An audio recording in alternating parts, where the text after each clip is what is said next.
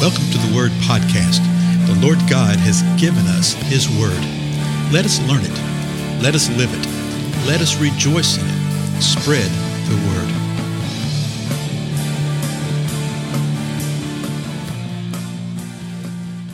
Well, blessings, everyone. This is Dale. I thank you so much for joining with me today on the Word Podcast.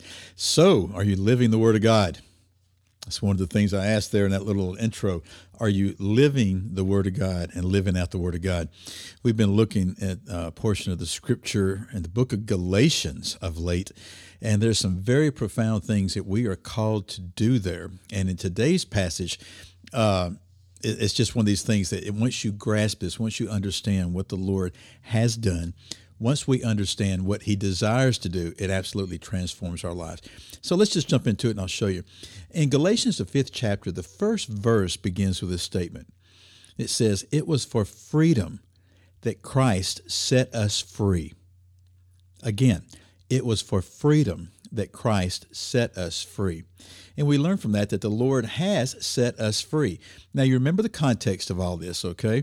Paul's writing this letter to a group of churches in Galatia who were being tempted and to go back under the law. They had been brought with a different gospel that had come before them.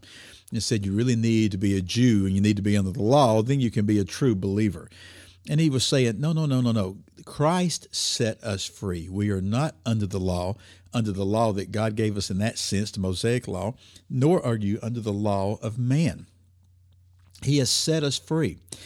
But He set us free for freedom. Now just think about that. He set us free for freedom to where we could live in freedom in relationship to these things. We're not set free to where we can live in a different form of bondage. And that's what these Judaizers were trying to tempt the people with. We have been set free.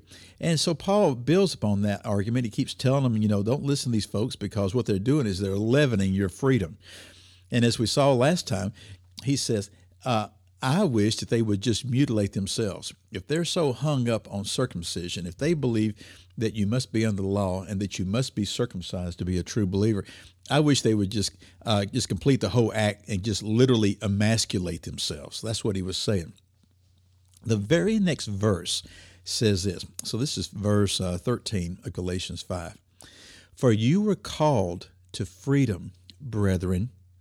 Only do not turn your freedom into an opportunity for the flesh, but through love serve one another."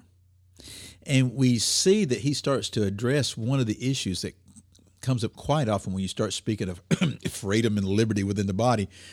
Immediately people go, well, if you preach that, if you teach that, if that's really the truth, then people will just do whatever they want to do. And sort of the mindset, and you see this a lot with church leadership and organizational church structure, which is our modern day form of the law, okay, our modern day form of bondage and slavery. They believe, okay, if we have the rules and the guidelines and the check boxes, then we can tell people, okay, do this, do this, do this, and then therefore they will be righteous before God. Well, that's not true. But then they're terrified of the body of Christ, the true body, true believers, moving within true freedom. Because they say, well, you won't be able to control the body. We won't be able to control what they're doing. I've actually heard that said. We won't be able to lead them the way we're supposed to be leading them. No. If the body is walking in freedom, then they will be doing what the Lord God tells them to do. What we're really saying when we deny that is we will not be able to manipulate them in the way we want to. See, that's what most leadership within the body of Christ is today. It's not true biblical leadership. It's the manipulation of man. And it's just a half step away, if not witchcraft itself.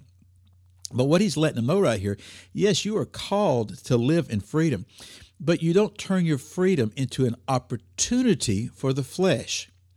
And so you don't say, I am free to eat and drink anything, which is entirely true. The scripture says that we are free to eat whatever we want to. We are free to drink whatever we want to. But you know what? I am not free to get drunk with drink. I'm also not free to be a glutton with food.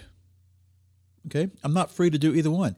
I'm not free to cause harm to my brother with either one. I'm just using those as an example. So he's saying, yes, you have freedom, but don't let your freedom be used as an excuse or an opportunity for the flesh. Then it has a comma, but through love, serve one another. And this right here is profound, folks, because we see what the whole point, we see what the purpose is, we see what the motivation is.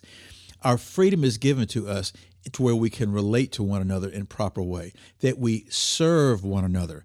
Not to where somebody serves me and I'm in the position I'm supposed to be in, and et cetera, as you hear so often. No. It is to where you can serve one another, and it's not serving one another out of a law mindset or a rule or a regulation or what I can get from it. It is through love. So listen to this verse again, verse 13. For you were called to freedom, brethren. Only do not turn your freedom into an opportunity for the flesh, but through love serve one another. For the whole law, this is verse 14, for the whole law is fulfilled in one word, in this statement, you shall love your neighbor as yourself. And you know the law was given as a synopsis by Jesus himself. He says, so what is the law? Greatest commandment is to love the Lord your God with all your heart, your mind, your soul, and strength. And the second is like unto it, you shall love your neighbor as yourself. And he was telling these folks, you're so concerned about the law. You're so concerned about doing these deeds, but you're not doing the primary deed that flows out of the freedom that is in Christ. And that primary deed is loving one another, serving one another. And I mean, you don't see it much in the body of Christ. You'll see people helping, doing this and all this kind of stuff because they've organized it. But the true move of the heart, where the compassion of the Lord is being expressed through a believer to another believer of the household of faith, that's getting rarer and rarer. Again, particularly within leadership. I mean, it's just a sad thing to see and to understand. But Jesus is saying this, oh, you want a law? Here's the law of Christ. Remember when he said that earlier on? He said, you want a law? Here's the law. Love one another. Love your neighbor now as yourself. So it's not just limited to those that are within the body of Christ, but we are to love our neighbor also. Then verse 15 says this, the last verse we'll look at today.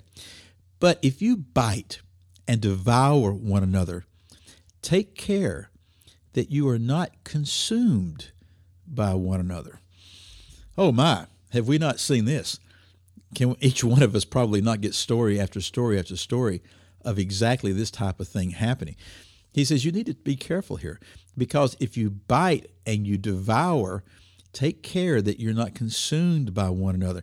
And it carries this idea all the way through where he's saying, I wish they would just emasculate themselves. They're so intrigued by this circumcision, this cutting away the flesh. But if you don't walk right, what you're literally doing is you're taking a bite of flesh out of each other. You're biting and devouring. In other words, you're taking that bite of flesh out of somebody and you're devouring it. And as you do that, what's going to happen eventually? You're going to be consumed. You're consuming one another. He tells them, don't do this. Don't do this. So let me go back to verse 13 and read these three verses together, okay? Just to bring it all together. For you were called to freedom, brethren. Only do not turn your freedom into an opportunity for the flesh, but through love serve one another. For the whole law is fulfilled in one word, in the statement, you shall love your neighbor as yourself. But if you bite and devour one another, take care that you are not consumed by one another. As I always say, take these things before the Most High God. Take this word of the Lord and say, Lord, what does this mean? What does it mean to me? Reveal to me, Lord, where I need to be changed by your Holy Spirit. And may I start doing what you're telling me to do, which is to love one another and serve one another. I'm Dale, and I thank you so much for joining with me. Do continue to pass a word about these podcast times. Share it with your friends. Get them to sign up on Podbean or log in on their computer, however it may be, on iTunes, etc. And I'll see you again next time. Bye-bye.